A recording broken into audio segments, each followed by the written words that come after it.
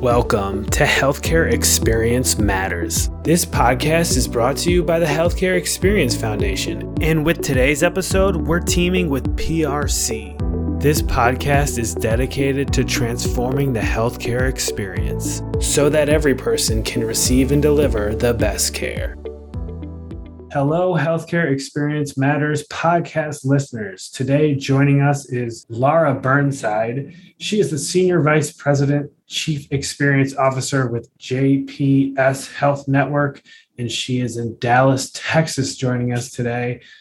Laura, before we begin, I would just like to have you introduce yourself, tell us a little bit about your professional background and what your current role with JPS Health Network is all about. Sure. Thank you so much, Casey. I appreciate the opportunity to be here, and I'm really honored to spend some time with you today and to get to share a little bit about what we've been doing. I have been in healthcare for about 25 years, which is very, very hard to even believe, and have spent my entire career in a people-centered way. So whether that be as part of my human resources background, which I've spent about 13 years of my career doing, or patient experience, which I've been in for, like I said, a couple of decades at this point in time, I really have learned that engagement matters. And that whether it's with patients, it's with employees, or it's with physicians, it matters. And so most of my career, if not all of my career, has been spent really focused in that people first, people-centered way in order to help people feel valued and honored and allow them to give their best when they come into work. Well, today we're going to be discussing what patient experience excellence looks like. So I want to hear a little bit more. Before I move on to that, I just want to ask a little bit more about the JPS Health Network. Can you give us a little background on some of the size and scope of what we're talking about? Sure. So JPS is the public hospital in Tarrant County, Texas. So we serve Fort Worth and the surrounding areas within Tarrant County. And we have about 7,200 employees here. We have about 1.2 million patient encounters a year, and we're about a $1.2 billion industry. We have one hospital, multiple clinics. We're the largest behavioral health provider in North Texas. Excellent. I want to know, first and foremost, why you love coming to your job every day. What fuels your passion for this line of work? Sure. Honestly, when I think back on my entire career, it really is about helping people find their passion. It's about finding the purpose and helping people remember why they went into this in the first place. Especially now, as hard as healthcare is, it's time for people to really remember why they did this and what is it about healthcare that really, kind of lights their fire. And that's what lights the fire in my belly. So allowing everybody who walks through our door, whether they're an employee, whether they're a patient, whether they are coming here to visit a loved one, we want every single person who walks through our doors to feel valued and honored, and that they are being cared for in an individualized way, which is what every single person wants. So we have spent about a dozen years or so creating that space here at the hospital. And throughout my career, I've done that in a couple of hundred places around the country, actually. Oh, wow. So then you are very well qualified to answer this next question, which I am just going to ask you to describe what patient experience excellence kind of looks like in your view.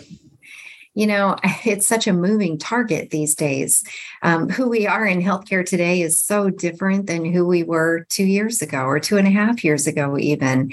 So, as we think about what's the constant, and then what's the change, right? So the constant is that it's always been about kindness and compassion and really listening and explaining and making sure that we're taking time to really understand what worries and concerns are for our patients, and then making sure that we tailor our interventions or the tactics that we're using to meet those worries or concerns, eliminate those, decrease anxiety, which nobody comes to the hospital going, oh, I think that's a good, outing for the day. I joke all the time with everyone here and I say, nobody wakes up in the morning and goes, oh, I think today's a great day for a colonoscopy. We just don't do that. And so we've got to remember that when people walk through our doors, there's really one of two things on their mind. One is there going to be a diagnosis? And the other is, can they find a cure?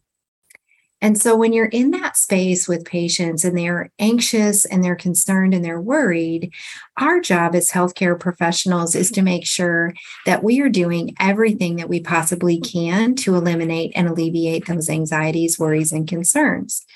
So that's always been the same. That's not different today. What is different is, I can't say that through the pandemic, healthcare in general was able to really hold on to all of the things that happened over the course of time, meaning all of the improvement methods. And here's why I say that. When you look at national data, when it comes to patient experience, it's declining. So everyone has focused on this for years and years and years, but there was not a sticking point whenever crisis hit. So what we've been working on here is making sure that those basic fundamentals are in place that allow us to have excellence. And I'll describe what those are in just a moment. But first and foremost, understanding what is most important to people when they walk through our doors. So that being said, the basics, again, kind of the constant is we've got to do things like bedside shift report. We've, handing over at the bedside for a patient so that they know who one caregiver is and who the next one coming on is. That hasn't changed either. We still need to communicate effectively with our patients so that they understand who's caring for them, what's happening, how long is it going to take, what kind of things do we need to communicate so that people's worries and concerns are eliminated. We still need to have some kind of communication mechanisms, whether it be in handouts or care boards or however we do those things. And so we've still got some of those constants. What's different, though, is that our expectations as a society for how fast things should happen and how convenient they are has changed. So in the last 2 or 2.5 years, what we have seen is an increase in grocery delivery, an increase in food delivery.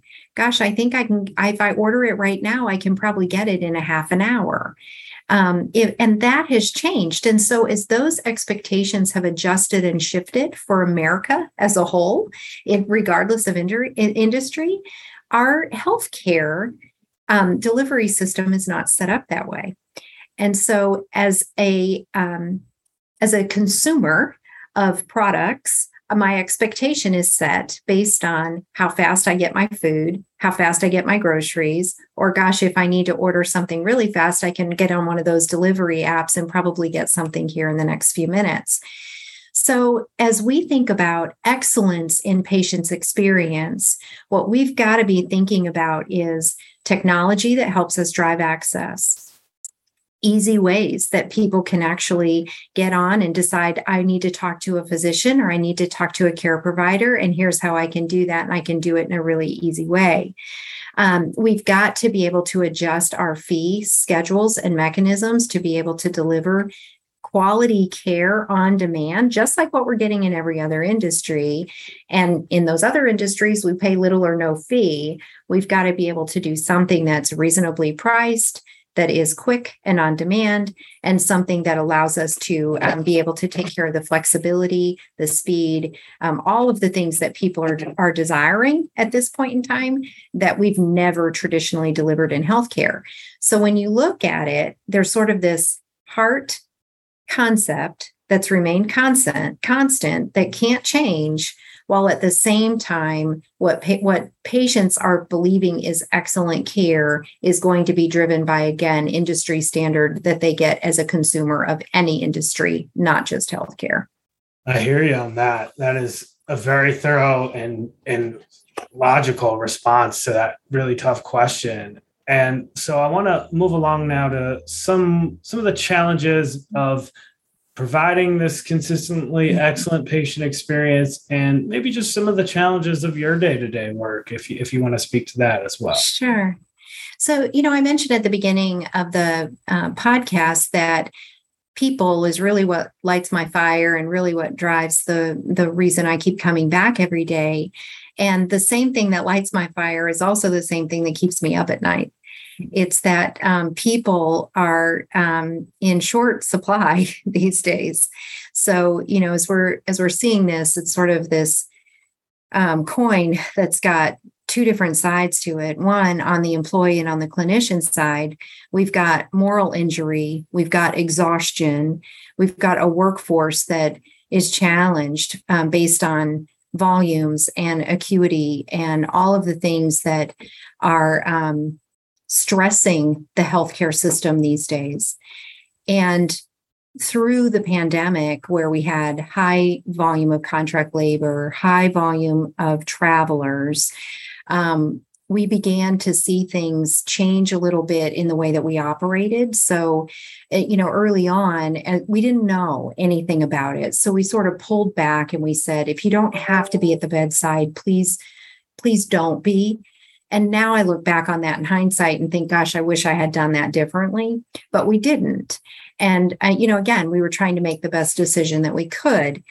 So we've got this care team that is struggling and wants to do the right thing because they're passionate and they came into healthcare to do the right thing. But at the same time, we've got patients who are sicker than they've ever been. They didn't want to come in for care. Their volume, so we've got high volumes, high acuity levels. They're very late in the stage of illness. And so we're seeing a lot more of disease or illness that we either can't treat or is very difficult to treat, which again is sort of exacerbating that moral injury for our care team. We also have access that's been pushed out of a lot of the clinic type environment and pushed into the ER. Again, some of that because of acuity levels and some of it for convenience levels, going back to what we talked about a moment ago. And so we've complicated what was already a complicated situation. And we're not alone. This hospital is no different than any other hospital or anyone else that I speak to about this. And so when we think about all of the challenges that we're all going through, when you look at moral injury and you look at exhaustion and turnover rates that are higher than they've ever been before, and people who are wanting something different, they want more flexibility, they want more availability to spend time with their families. And you put all of this together, and we're trying to sort through it right now. And I don't have any great answers for it, but I would say that I feel like we're on the precipice of change, significant change, and that we as healthcare leaders or as leaders in general have got to step back and say, if we're going to lead into the future, what we've done in the past is not going to work. And we're going to have to do that in a much more effective way as we go forward based on what people are wanting in general, whether that's patients or our employee base. Wow. So as we work towards wrapping up here, I want to ask you about how at the institutional level we can kind of go above and beyond when it comes to elevating the patient experience. Sure. So I would say, again, there's sort of some constants and then there's some newness to all of this. The constant is it has to be a priority from the board and the CEO level, period. I've never seen it work if it's not a priority from those individuals who function in those positions of authority over what is really viewed as an important priority for the organization. I love the acronym ASK because I think that there's an importantness to this. So first, I would say we need to ask our patients what's important to them today, not what we found out before, but rather what's important today and for the future. The S in ask would be, what's the story? What's your data telling you?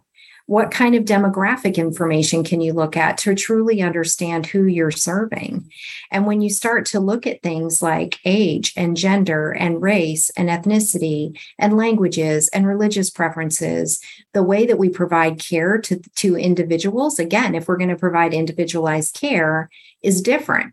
So we got to figure out the story. So A, ask, S, what's the story? And K, knowledge. We've got to equip our team members to be able to know what to do in these situations. So heavy emphasis on DEIB, heavy emphasis on training and development. Both of those, interestingly, are what employees are asking us for. So if we can provide those two elements, we're equipping them in a very different way, and that knowledge base begins to grow so that they can take care of our patients, valuing and honoring who they are and what they hope to experience when they walk through our doors. Another excellent response. Laura, tell us about employee engagement. Sure. We talk a lot about that on this podcast. So if employees are not fully engaged, is it really still possible to provide a thriving patient experience? There's always been research on this, well, for many decades now, where positive employee experience has a direct correlation to the way patients experience their care. That also is the same in every other industry, by the way. So when people love their job, they actually tend to show up to work as a whole person, and they tend to give a little bit more. I will speak for my experience in the last 10 years or so, where I've worked in either public hospitals or pediatrics. And individuals who go into both of those types of medicine tend to love it, because if you are like, it's okay, you will go someplace else. And if you hate it, you won't stay, because they're both really hard places. So when you think about the individual and the type of individual that comes into public health or pediatrics, they have a definite passion for that type of medicine. And so what we're finding here is that, those employees who love this type of patient population and who love this type of environment are still thriving, and they're still doing what they need to do for our patients. I think the trick for us is to make sure that employees understand why they're here, that we can connect them constantly to the purpose of why they went into healthcare in the first place, and that we can make sure that they are feeling like I can make a difference, because those are elements that are really important for employees today. And I think if we can get those three things right, we can at least begin to keep an elevation on the engagement levels of our employees that will keep that patient experience going. We've been lucky here that our engagement levels are really, really high. And so we're able to, we've been able to maintain a high level throughout the pandemic, and we're actually in the engagement window now. So we'll see how that goes for us this year. But yeah, I think there's definitely a direct correlation between those two. But reminding people why they went into healthcare, it's a calling, it's not a job. And so if we keep pulling people into that calling, then they tend to serve much differently and in a way that is much more engaging. You've been listening to Laura Burnside. She's the Senior Vice President, Chief Experience Officer with JPS Health Network in Dallas. And I just want to ask if there's anything else that we may have missed or any other added value that you want to bring to the conversation before we wrap it up. I just really appreciate having the opportunity to speak with you today and be able to share. I know we're all in this very pivotal phase right now. And it's really a movement, I think, that we're hitting in healthcare. I really feel that shift happening. And it's I'm going to go back to, it's our responsibility as leaders to be able to create that space where people can thrive and give their best and be their best and come to work and come to receive care as their whole person. And if we can do that in a really effective way, while at the same time paying attention to those who are coming through our workforce, which right now we have about 75 or 80% of our workforce, which is Gen Y or Gen Z. Their view on life is very different than someone who's been in this for a long time. So if we can value the opinion of those coming in see things through a fresh pair of eyes, we'll be able to do this work for a long period of time in a much better way. But it's going to really require us to be nimble, to be flexible, to not be afraid of change, to really rethink the way we're doing things and imagine what could an ideal state look like in these days. And if we will do that as healthcare leaders, the way that we adapt to that change and the way that we adopt that change can actually help us lead our workforce into the future and take better care of patients in the future. Laura Burnside, thank you so much for your time today. And yeah, we look forward to doing this again. Thank you so much. I'm honored to be here. Thank you. Thank you for listening to today's episode of Healthcare Experience Matters. Healthcare Experience Matters is brought to you by the Healthcare Experience Foundation, with today's episode teaming with PRC. To learn more, visit healthcareexperience.org. That's healthcareexperience.org.